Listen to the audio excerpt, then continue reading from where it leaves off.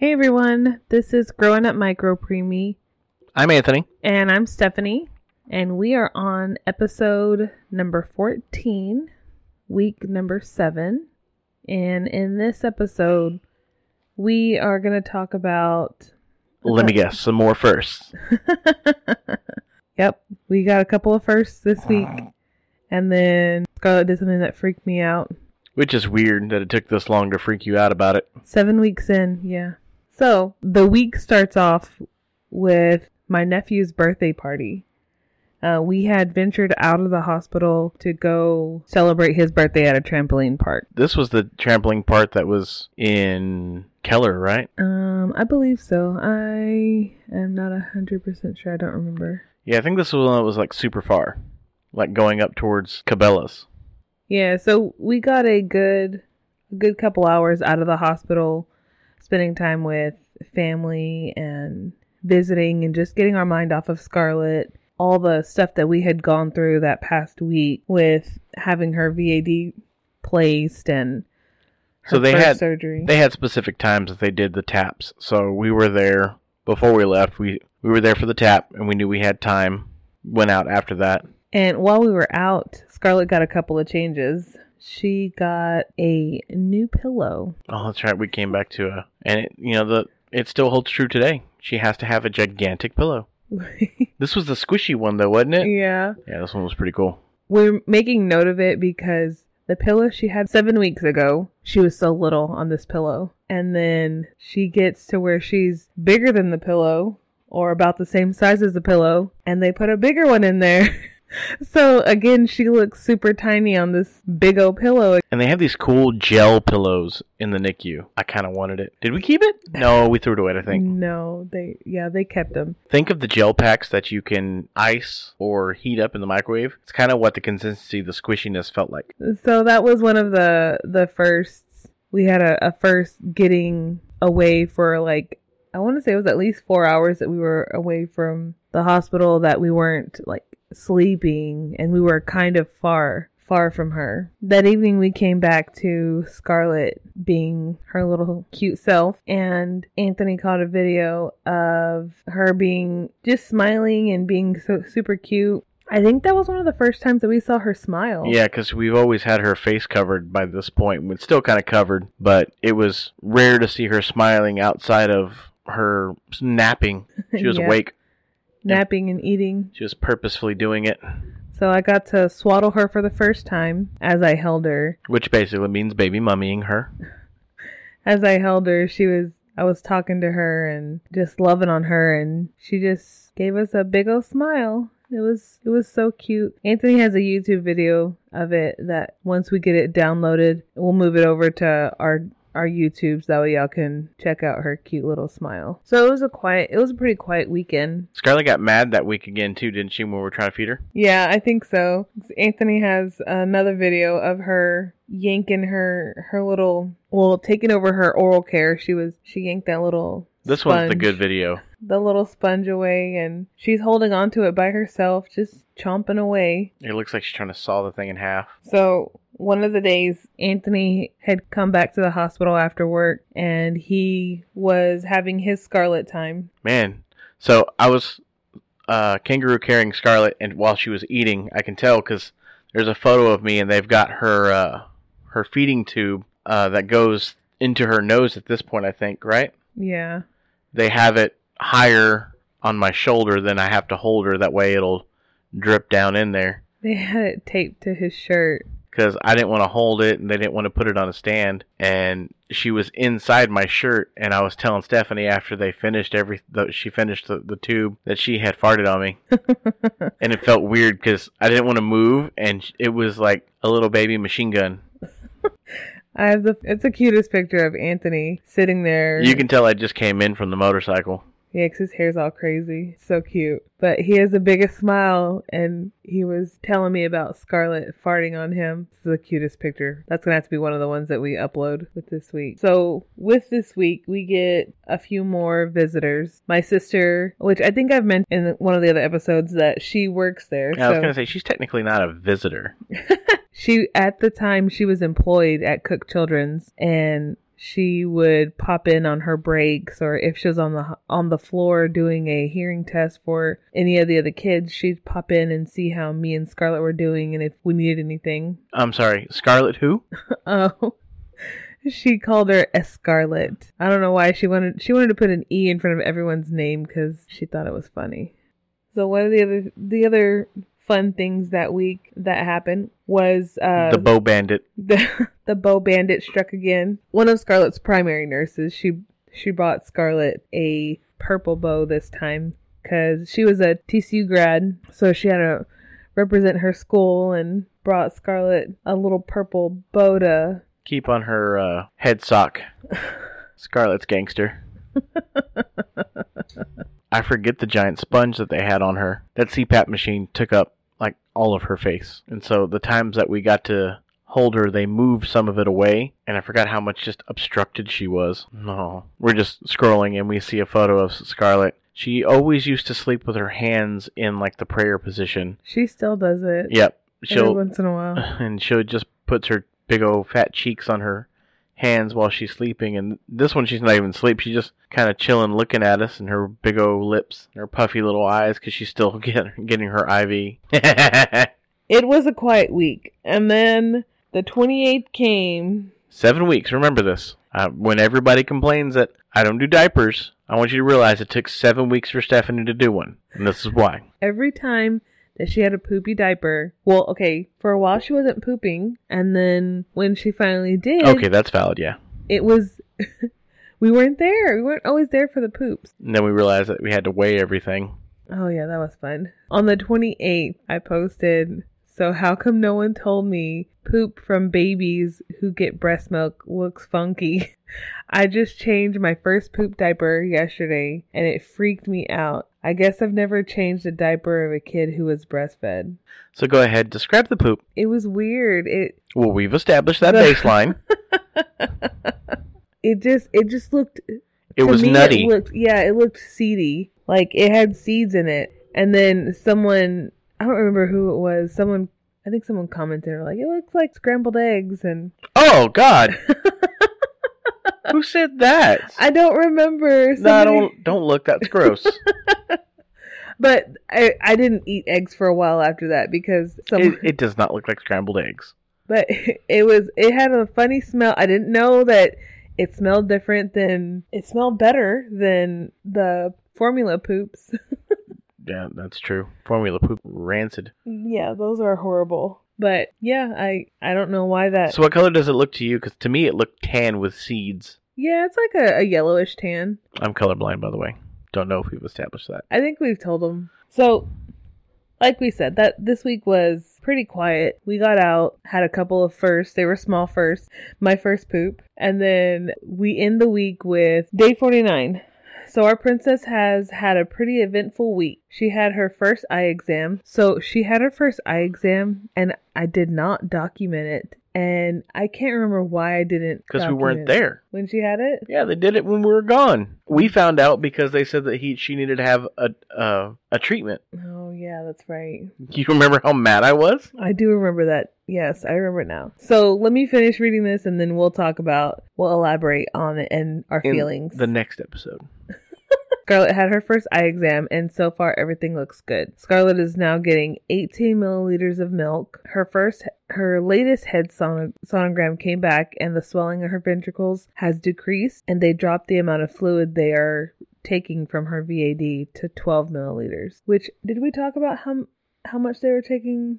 No, because I don't think we could remember how much they were taking out in the beginning. We know they started off with an amount, and then they raised it, and then I think now we're starting to level out, because it's only been like a week. Their biggest fear was taking too much out and causing a seizure, or not taking enough out and getting to the point where she's not wanting to eat, she's having a headache, and we can't tell.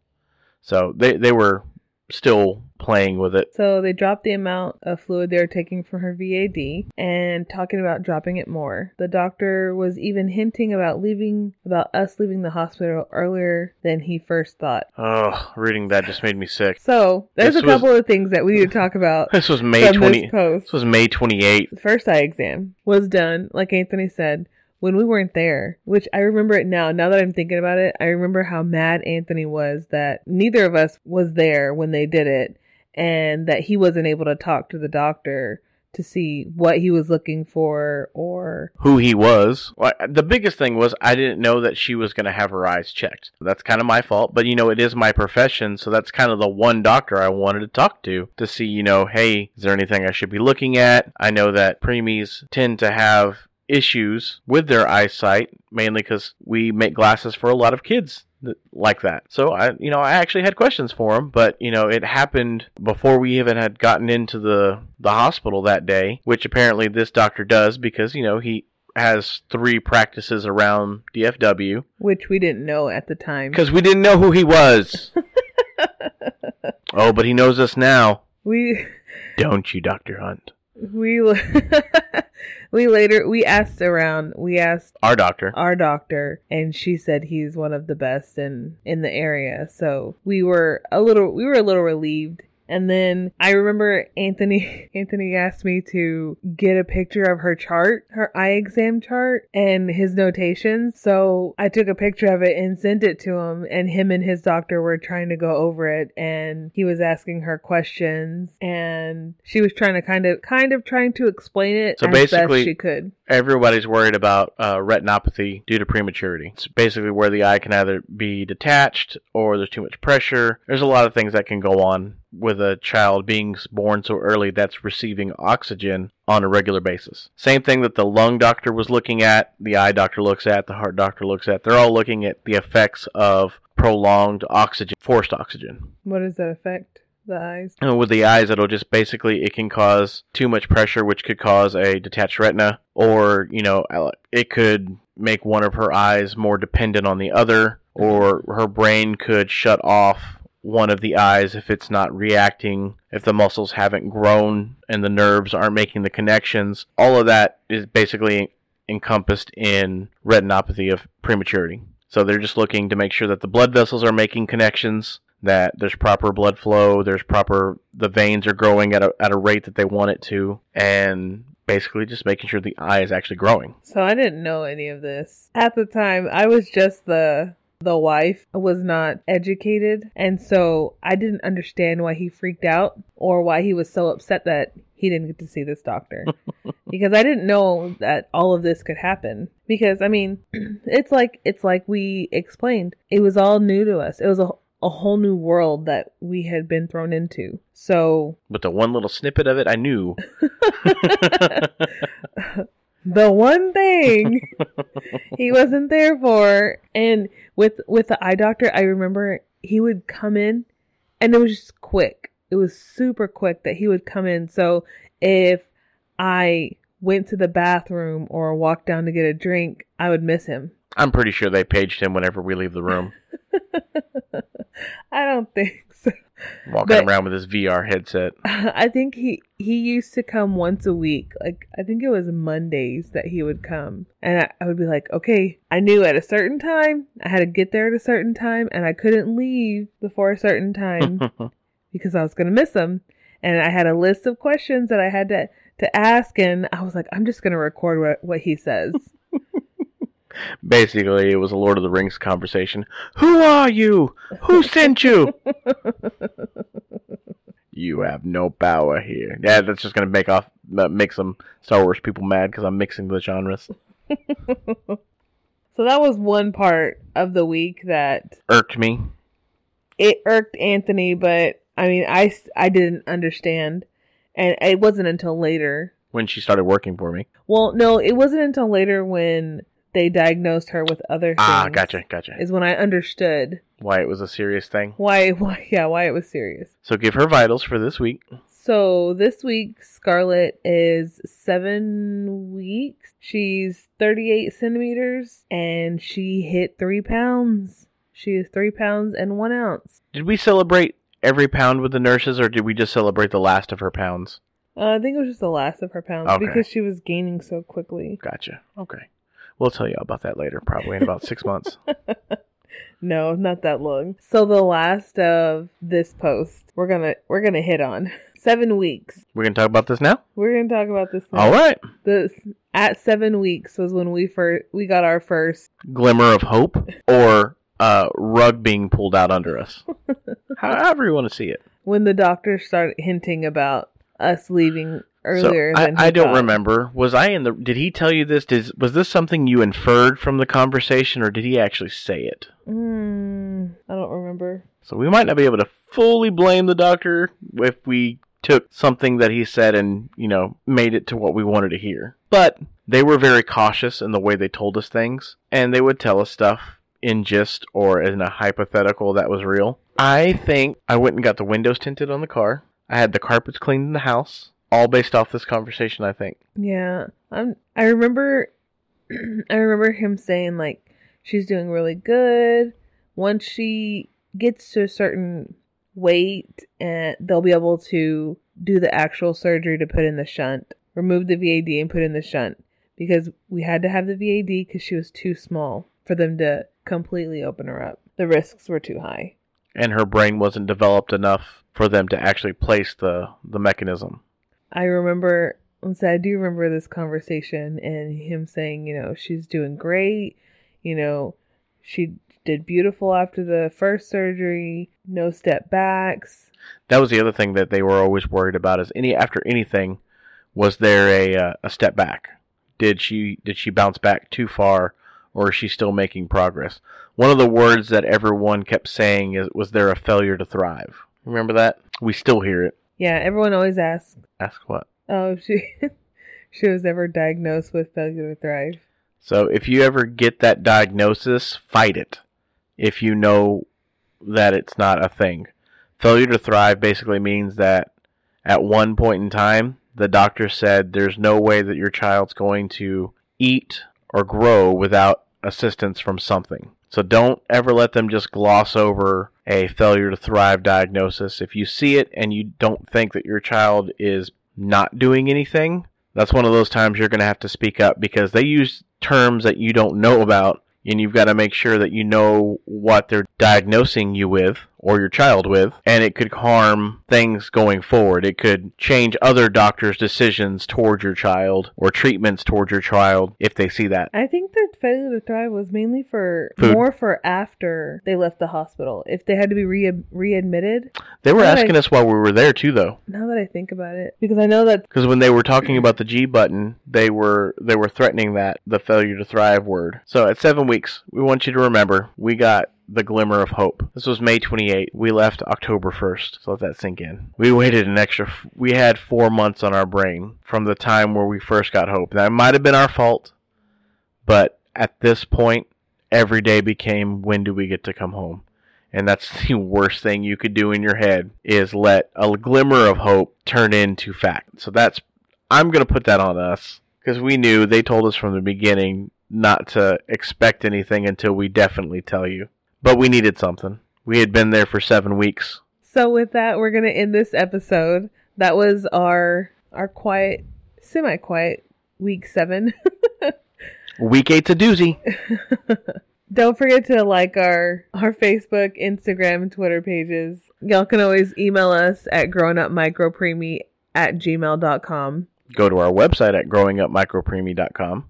I'm Anthony. I'm Stephanie. Thanks for listening. Sorry about the mic.